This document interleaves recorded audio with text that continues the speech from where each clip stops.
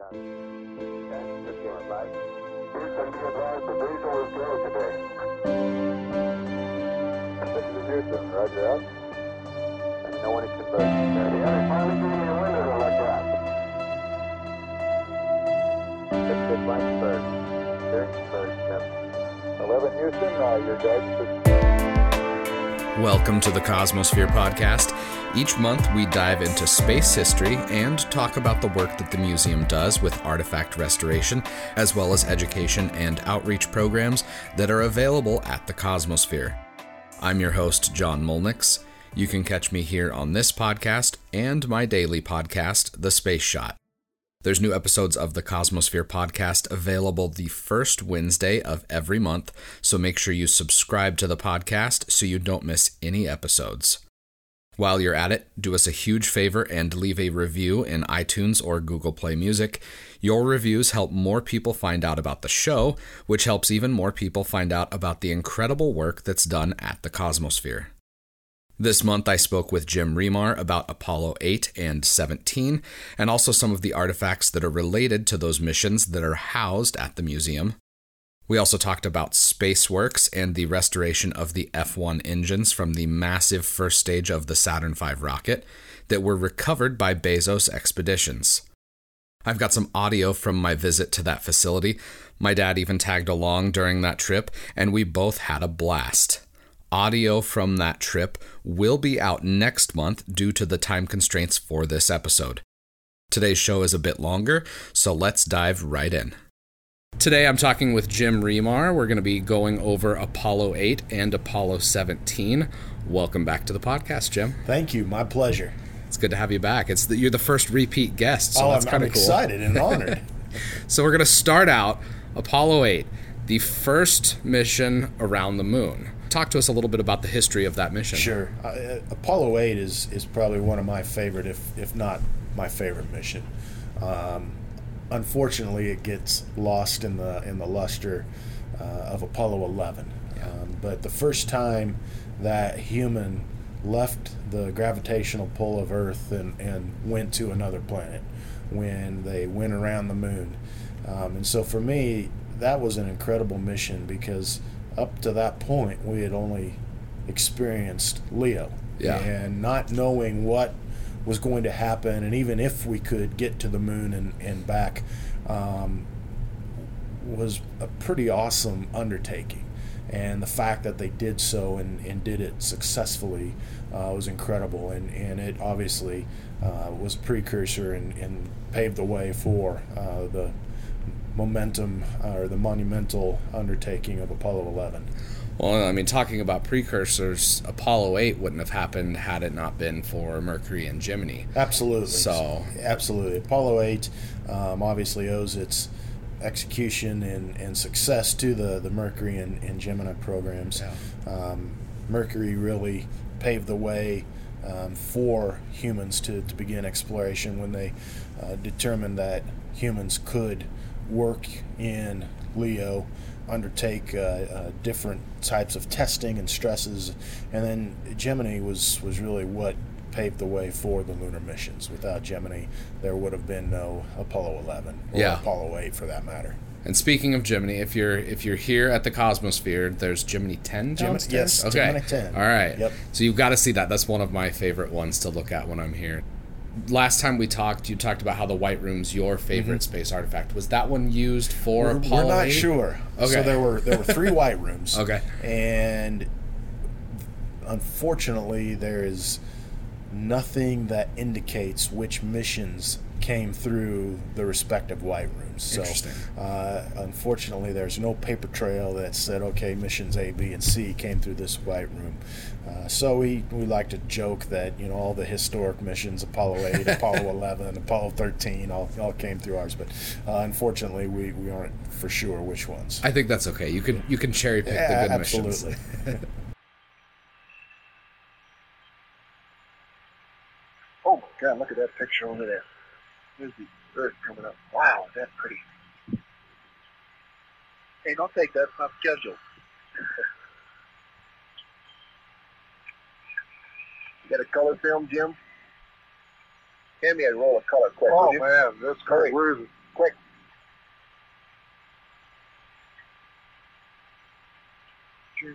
Down here, just grab me a color. A color exterior. There you go.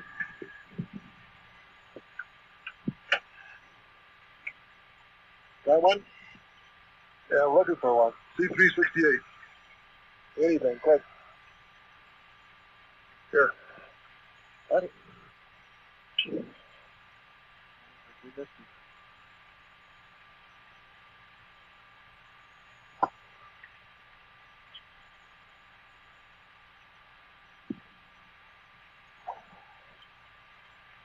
Hey, I got it right here. Let me get up this a lot clearer. Bill, I got it framed. It's very clear right here. Got it? Yep. Take several of them. Here, give it to me. Wait a minute, let me just get the right setting here. Now, just calm down, Bubba. Oh, I got it right. Oh, that's a beautiful shot. 250 at F11.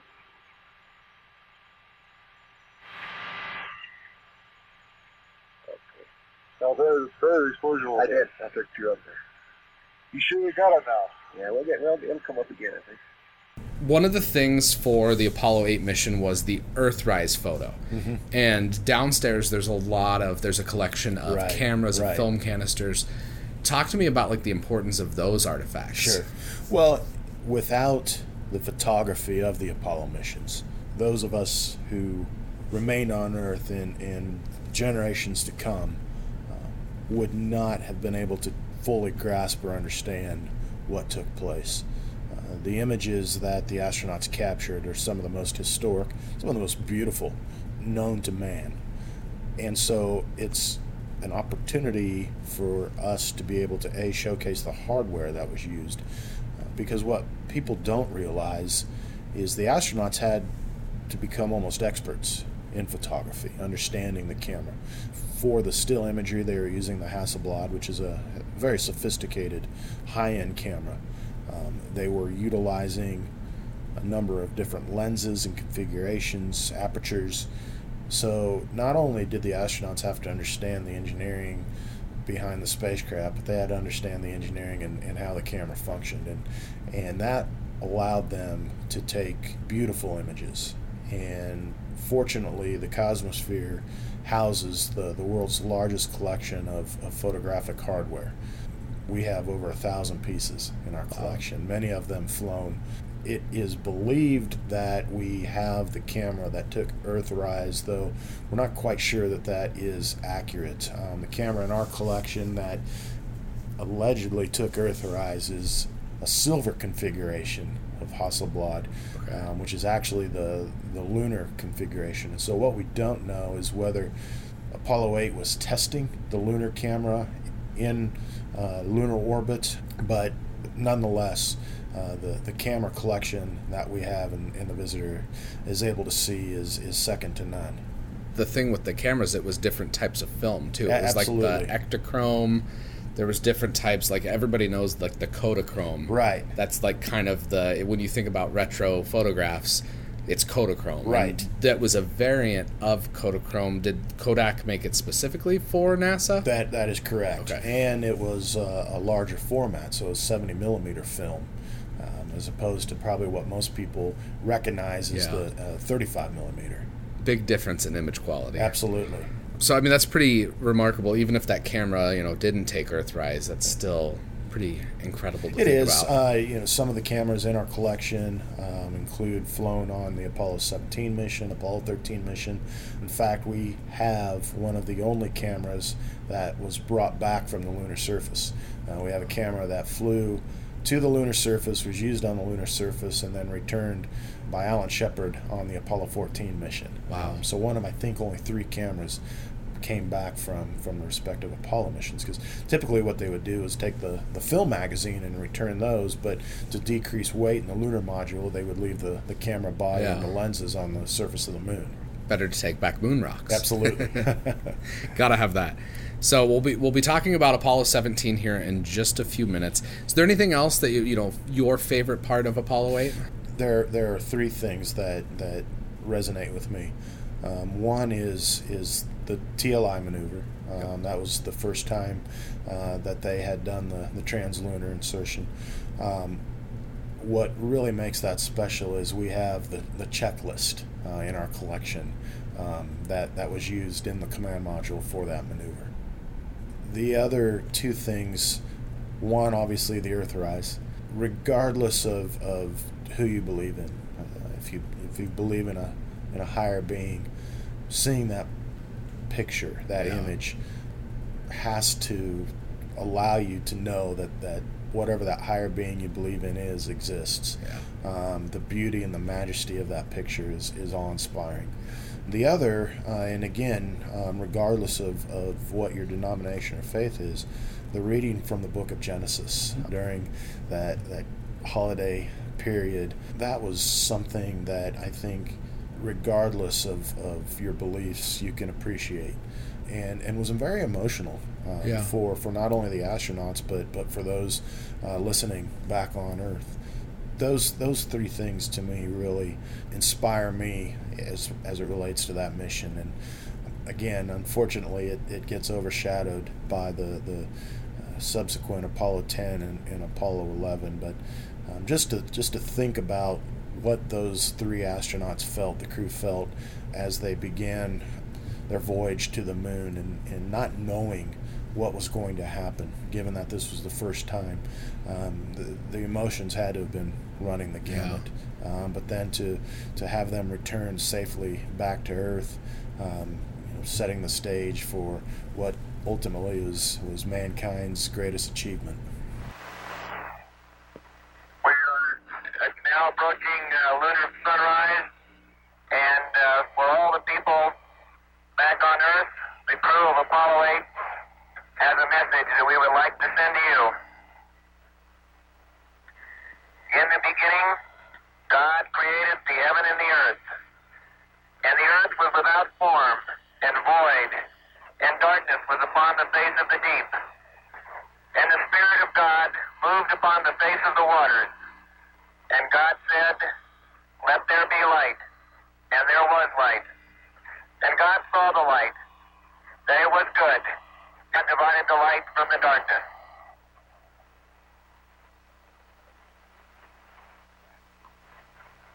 And God called the light day, and the darkness he called night, and the evening and the morning were the first day. And God said, "Let there be a firmament in the midst of the waters, and let it divide the waters from the waters." And God made the firmament, and divided the waters which were under the firmament from the waters which were above the firmament. And it was so. And God called the firmament heaven, and the evening and the morning was the second day.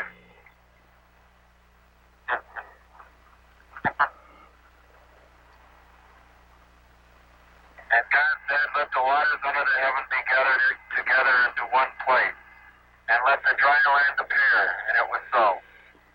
And God called the dry land earth, and the gathering together of the waters called he seas. And God saw that it was good.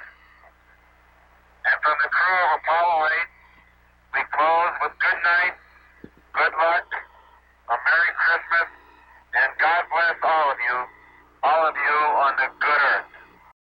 So today we went to the SpaceWorks facility where we saw the place that the F-1 engines from the Apollo program were restored.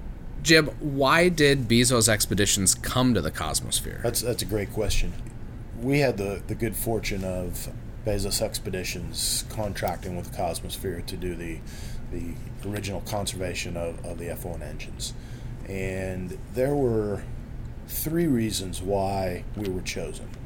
The first and foremost was because of our expertise, our ability to do a project of this nature, which was proven through our restoration of Liberty Bell 7.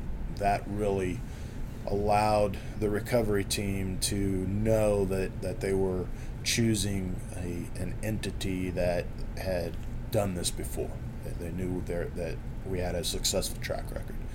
The other is because of who we are. A museum that exhibits and educates about the history of space exploration, and B, because of our education value. They knew that we were going to utilize this opportunity as a way to educate the public and to teach the public about not only the expedition, the recovery, and the conservation, but the history. So those three things really factored into Bezos Expeditions choosing us to do the conservation work. Talk about the restoration process. Like, what was that like? How Sure. long were they out there looking for the pieces? So if you think of the project in three phases, the first phase was the discovery. So they really had to go to where they thought the debris field was, and using side scan sonar sweep the debris field, the area of the debris field, and then hope that they would get some hits that they could then study the radar, the frequency, and determine whether what they were seeing was indeed an F1 engine. So that was the first step. Then the second step was the recovery itself. The discovery was done in 2012, and then in March of 2013, the expedition set out to do the recovery side.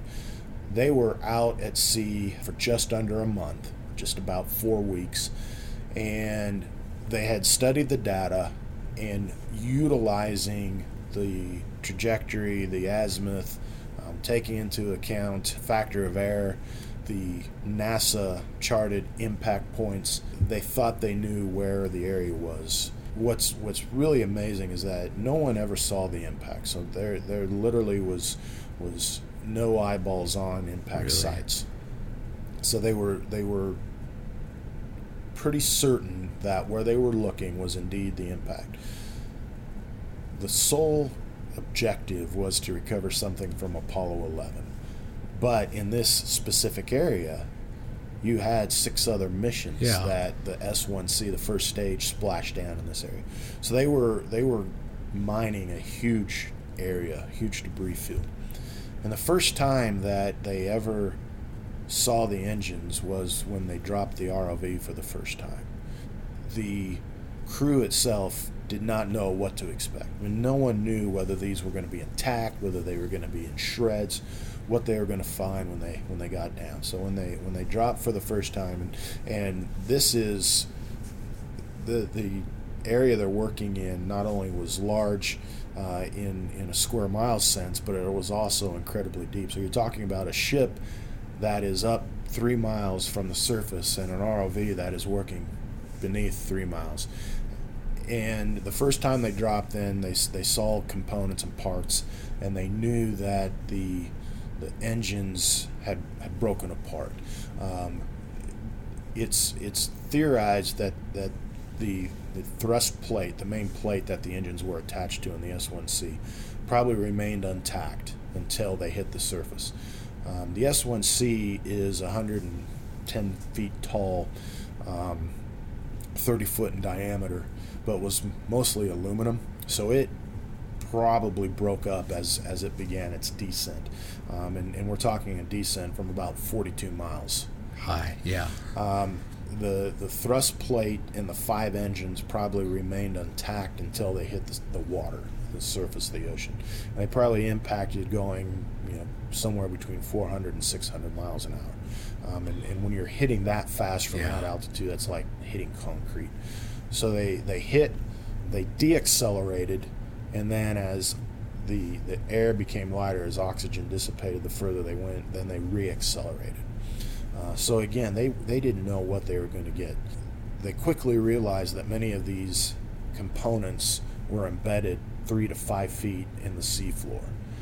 So they were going to have to dredge them out, maneuver the 2 ROVs, and then pull these up. So they dropped, and then heavy seas set in. So they were riding out the storm for about 4 or 5 days. Oh, wow. And then had a 2 to 3 week period where they were working around the clock through the night, recovering the artifacts. So what they would do is, this ship was state of the art to combat the fact that you had the ship moving in different directions on the surface, and then the ROV down. The ship was equipped with thrusters that allowed it to hold a position even in heavier seas and winds. It also had a winch that mechanically let out and then retracted, so the ROVs were not bobbing up and down as the ship went up and down. So they dropped 2 ROVs. The 2 would work in tandem, providing obviously the light as well as the camera, but then these were the tools, the workers on the seafloor. So you had 2 operators on the ship who were almost like they were playing a video game, manipulating these robots and the arms and the tools to dredge and then hook the engine components up. And then the hoist would drop a huge recovery basket that basically was about the size of this room, and they would put the components in the basket, because it took about an hour and 45 minutes to get down to the bottom, and then it took about another hour and a half to get up. So once you were down, you weren't going to go back up. So they would literally drag all this around, pick the components, and then put them into the baskets. So after a period of about a month being at sea, they were able to recover, I believe it was 18 prime components. So they recovered 5 thrust chambers, which for all practicality is the engine. That's where the combustion started. They recovered 5 thrust chambers, 3 liquid oxygen domes with injector plates. They recovered 2 turbo pumps, 2 heat exchangers, and then 1 nozzle section. So about 25,000 pounds. Wow. So when they finished the recovery process, they still at that point didn't know whether they had an engine from Apollo 11 or not. They brought the components back to Canaveral, where the Cosmosphere oversaw the offloading. And then the artifacts were transported from Canaveral, where it was about 78 degrees on the day they returned, to Hutchinson, where the night before they arrived at our facility, we got about 6 to 8 inches of snow, and we're offloading in 32-degree temperatures. So quite a swing. Yeah. And then once here, we began the process of conservation, and that project took us 2.5 years. Wow. So the restoration process, that's pretty involved. It is. Because those engines had spent, almost a half century at the bottom of the seafloor. Right. And between the salt water and the pressures, what does that do to artifacts like, the engines or the Liberty Bell 7? It sure doesn't do them any favors, that's for sure. It really depends on the material. And let me explain. So, for instance, Liberty Bell 7. The exterior of that spacecraft is titanium, Rene 47. I think it's basically a nickel alloy. Incredibly robust materials. But on the inside, you're dealing more with aluminums and weaker materials. And so at that depth, you're combating 3 things. You're combating pressure, you're combating salt, and then you are combating electrolytic activity. So there's a lot of electric energy at those depths, and that electrolytic activity begins attacking the material. So, for instance, Liberty Bell 7, initially the heat shield, which was made of beryllium, was intact, and so that electrolytic activity attacked the beryllium heat shield, and that was really the sacrificial lamb, if you will. So think of a big battery. That was the anode. So once the beryllium heat shield was basically disintegrated, that moved interior to inside the capsule and began attacking the instrument panel. In the case of the F1, things that were aluminum, stainless steel, copper, that salt and electrolytic activity did severe corrosion and damage. Fortunately, the vast majority of that engine is made up of an incredible material called Inconel, and that is a super alloy, one of the strongest materials known to man, and really withstood the corrosive issues at that depth. The other factor was as it relates specifically to the F1s, depending on where they were found, there were heavy deposits of calcium. So the calcium, especially in the clay of the seafloor, became embedded in those artifacts and began attacking the artifacts as well. And so you could literally see if a thrust chamber had been lying on its side, or embedded to a degree in the seafloor, you could see the corrosion line. where the artifact was in the seafloor. You could see the corrosive nature of the calcium deposits in the seafloor. Wow. Calcium, I guess I've never really thought that it could be damaging to something. You know, we're always told, get your calcium, it's good for your bones. Not good for spacecraft. Good to know. So SpaceWorks doesn't just restore artifacts, it, preserves the legacy and the history of the space race. Why is that so important? Well, early on, the Cosmosphere realized that there's only a finite number of spacecraft or space artifacts available. And while those artifacts are well placed in museums throughout the country and even throughout the world, unfortunately not everybody's going to be able to see it and appreciate it. And it's important for us to be able to produce something that is historically accurate, high fidelity, so the public can understand what got us to the moon, how we explored space, to hopefully spark or ignite an interest. If somebody is watching the movie Apollo 13 and is inspired because of what was accomplished in bringing that crew back safely, then in part we've done our job. And so we always want to ensure that we're doing whatever it is, whether it's through our education programs, our exhibits here, or fabricating replicas, doing something to preserve the history, to be able to tell the story, but inspire that next generation. So this is SpaceWorks.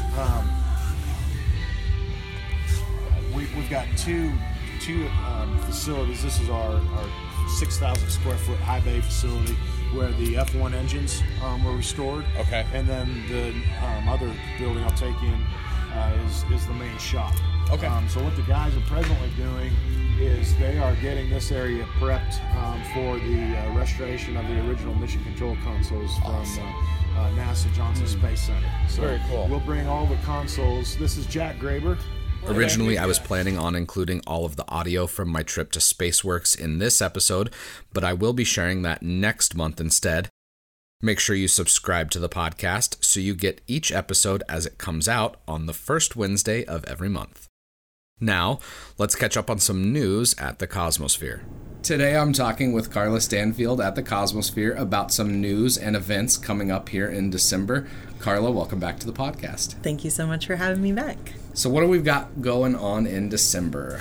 Well, a couple of different things centered on the season. So the first is a members event that we did for the first time last year, and this will be the second annual event, I suppose we can call it, but it's called Science of the Season. It's where we sort of combine the education, the science education, with entertainment. So we have a presentation with Brad Newst over the science of light, and so you'll understand how we see light, how our brains understand light, how light travels, why we see different spectrums and how we see them. And then we'll move into a performance from a musician named Trevor Stewart, who plays a very unique instrument called the Chapman stick. It's for lack of better term, a bodiless guitar. It's a stringed instrument, and it's able to produce several sounds at one time. So in conjunction with that, he plays a viola, and he had a couple of other instruments last year. He sort of loops them. It's a very immersive experience. You're enlightened mentally through the education, and then being able to listen to such unique music is just a very interesting, different event that we have put on and are looking forward to this year's. That's on the 3rd. It's a Sunday. Okay.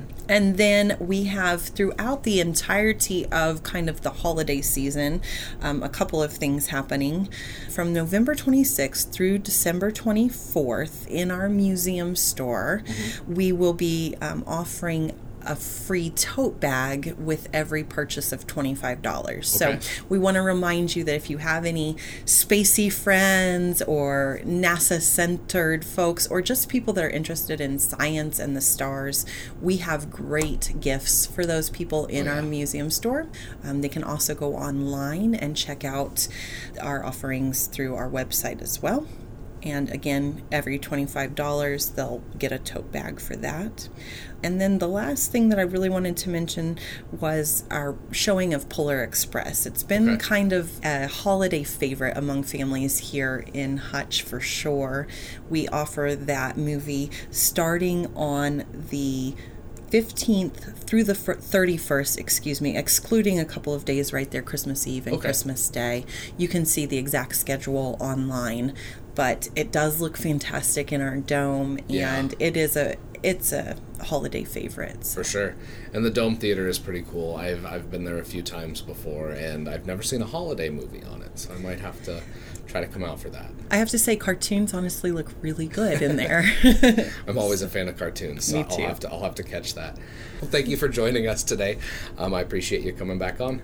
Absolutely, thank you. To commemorate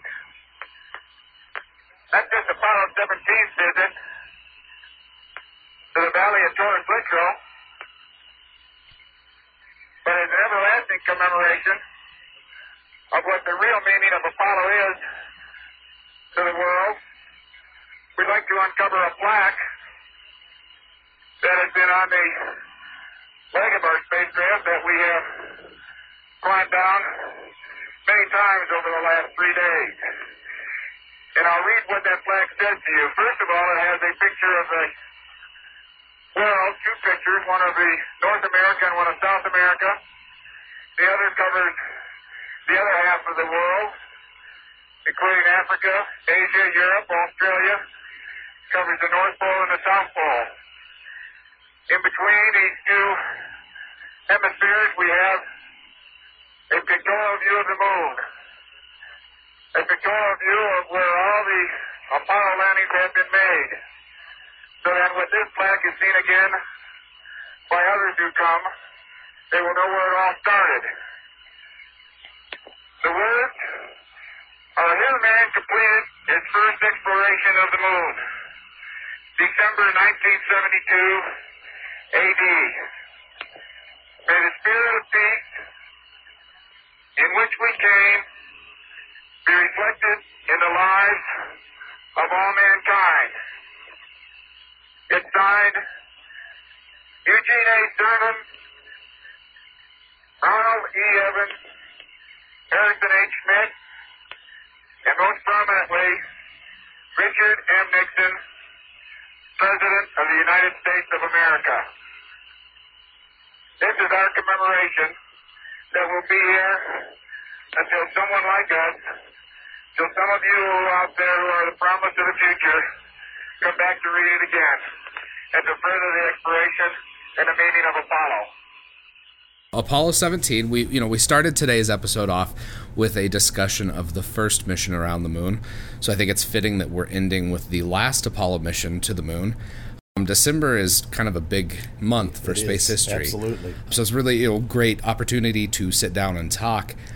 I want to talk about the legacy of the Apollo program and also, future flights. Sure. But first, Apollo 17. Talk to me about it. Apollo 17 is really a bittersweet mission. It's a historic mission, obviously, in that two astronauts explored the surface of the moon. They went further and did more exploration than previous missions. But it's absolutely bittersweet because it's the last time that any human has touched foot on the surface of the moon. I guarantee you that the astronauts, Gene Cernan and Jack Schmidt, thought that there would be another mission to the lunar surface long before we have even started to talk about going back to the moon. The fact that we're sitting here in 2017 and it was 1972, December 1972, when that mission left the surface, is really a shame. So on one hand, while that mission is very historic and one that I look at fondly, it's one that as a country we need to realize that too much time has passed in between, and it's time for this country to start moving forward again, and to doing what we do, and that's explore, and that's to chart new territory, try new things, and unfortunately we've lost that. We've lost that inspiration, and I hope as we come up on the anniversary of that mission, we can all pause for a moment, take a step back, and recognize what was accomplished during the Apollo program, but also understand that it's time for this country to start moving forward again. It's one of the things that we'll talk about here a little bit at the close, but the National Space Council, giving us the news that the moon is going to be a destination here again soon, just as kind of a stepping stone. So hopefully that will materialize. That's the third time they've had that objective in the last 20 years. I think both Bushes had that as an objective, and now it's an objective again. I'm hopeful that at some point we stop providing lip service to this and actually do it. It's important for a couple of reasons. One, it's important because it begins to expand our exploration back to where we were in 1972, but it also sets us on a path for far greater things, far greater exploration than we've ever considered or contemplated. Well, in Apollo 17, that was really the culmination of all of the flights, because it was the first time a geologist flew in space. Absolutely. So, pushing the boundaries, that was something that Apollo 17 did. What do you think the geological role, exploring the lunar geography, why was that important? What did they end up doing, cramming that in at the last minute, basically? Sure. Well, I think it served two purposes. It allowed science to progress. It allowed a geologist to do what they do, and that's study formations and rocks and the topography and analyze. And that was an important opportunity because it allowed humans to study the surface of another planet, if you will, and to collect specimens and data that otherwise would have been impossible. And it helped scientists to determine the age of the Earth and how the Earth was created, what the moon was comprised of. But the other reason it was important was it was the first time that a non-aviator or test pilot, played a significant role in the mission. And Harrison Schmitt, being a scientist and a PhD and not a test pilot or an aviator, was important in that it signified a shift in mindset and mentality.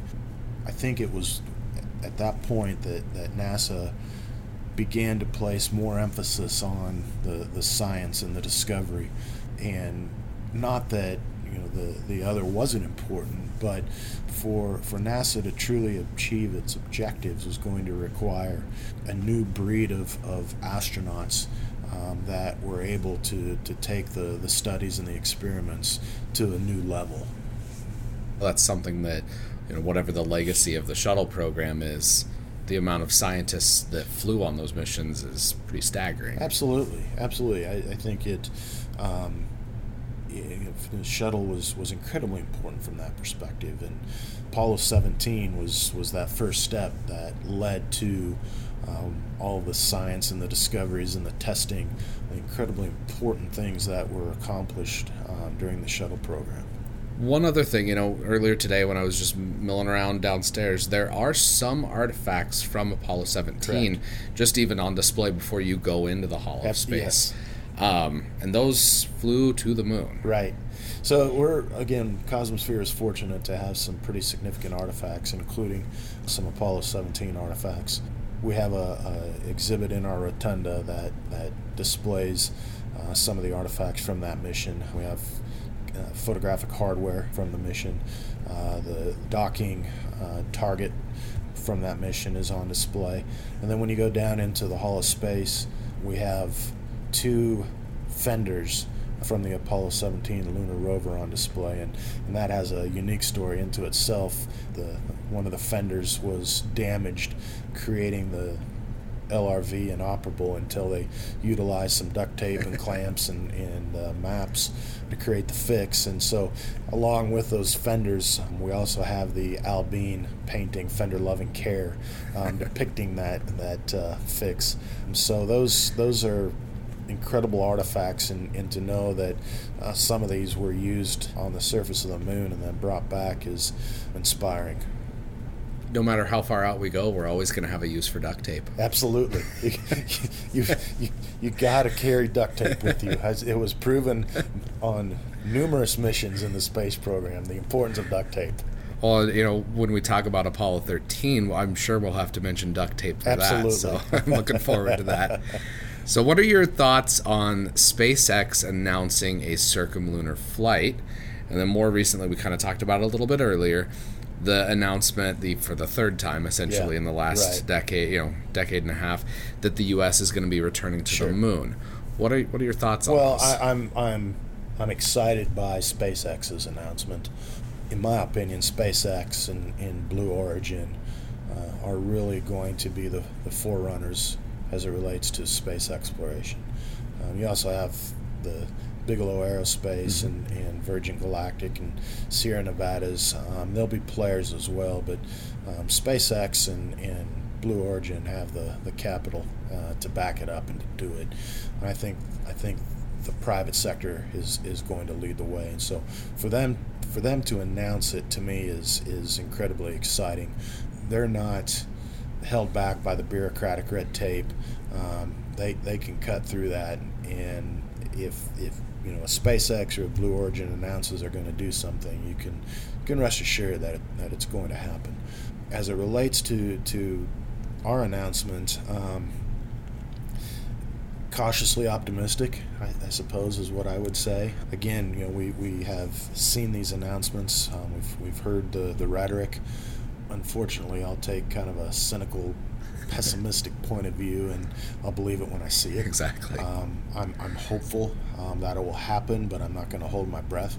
I'm fairly certain that SpaceX or Blue Origin will accomplish that feat long before NASA and the government space program does. Something else going along with the announcement that we're, the National Space Council wanting to go back to the moon, Representative Bridenstine, his first part of his confirmation hearing was basically last week at the time of recording this, and if the contentious nature of that confirmation hearing is any indicator of what we're looking at going forward, could end up being SpaceX and Blue Origin beating the U.S. back. Absolutely. I just think there are too many political games being played, and the appetite to put the money towards an endeavor of getting back to the moon is not what it once was. And I think it's going to take a Blue Origin or a SpaceX to do it, and before A, our government, and B, the public at large gets excited about it again. Fortunately, both companies have the capital and the ability and the wherewithal to make it happen.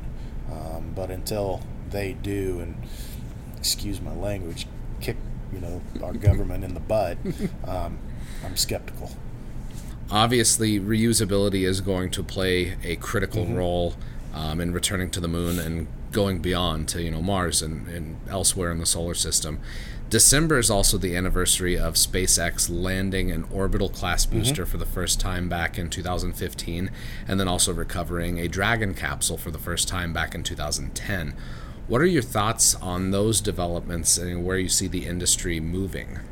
Those are all incredibly positive things because it decreases the cost significantly. I mean, one of the reasons why the shuttle is no longer flying is because of the significant cost associated with flying the orbiter. The way that the SpaceX and the Blue Origins have been able to go about it is they've engineered hardware that is efficient, effective, but also is not so astronomical in its price tag that it's become ultimately cost prohibitive. So I think these things are incredibly positive and will only allow those companies to continue to improve and advance at a much quicker pace and at a much cheaper price tag. What do you think the legacy of Apollo will be 50 years from now? I'm hoping that the legacy is that was the first step that was taken as humans explore the universe and beyond. I hope people 50 years from now are able to look back on that and say that was a tremendous period of time when amazing accomplishments were achieved, and that it was done with the entire country and world watching and hoping and praying. And I'm hopeful that we can get back to that point where collectively we as humans cooperate in an endeavor that allows us to finish what Apollo started. Not finish, but take up the torch that Apollo had and continue to move forward. Jim, thanks for coming on the show. Absolutely, my pleasure. Appreciate it. Good old Mother Earth is right back in the center. Bob, well, we've got a quiet moment here as I go to deploy that EP charge. I'd just like to say any part of Apollo 17 or any part of Apollo that has been a success thus far is probably, for the most part, due to the thousands of people in the aerospace industry who have given a great deal besides dedication and besides effort and besides professionalism to make it all a reality. And I would just like to thank them, because what we've done here and what has been done in the past, as a matter of fact, what has been done for 200 years, you've got to contribute to the spirit of the group of people who formed the aerospace industry. And I, God bless you and thank you. Roger, Gene, and we thank you guys.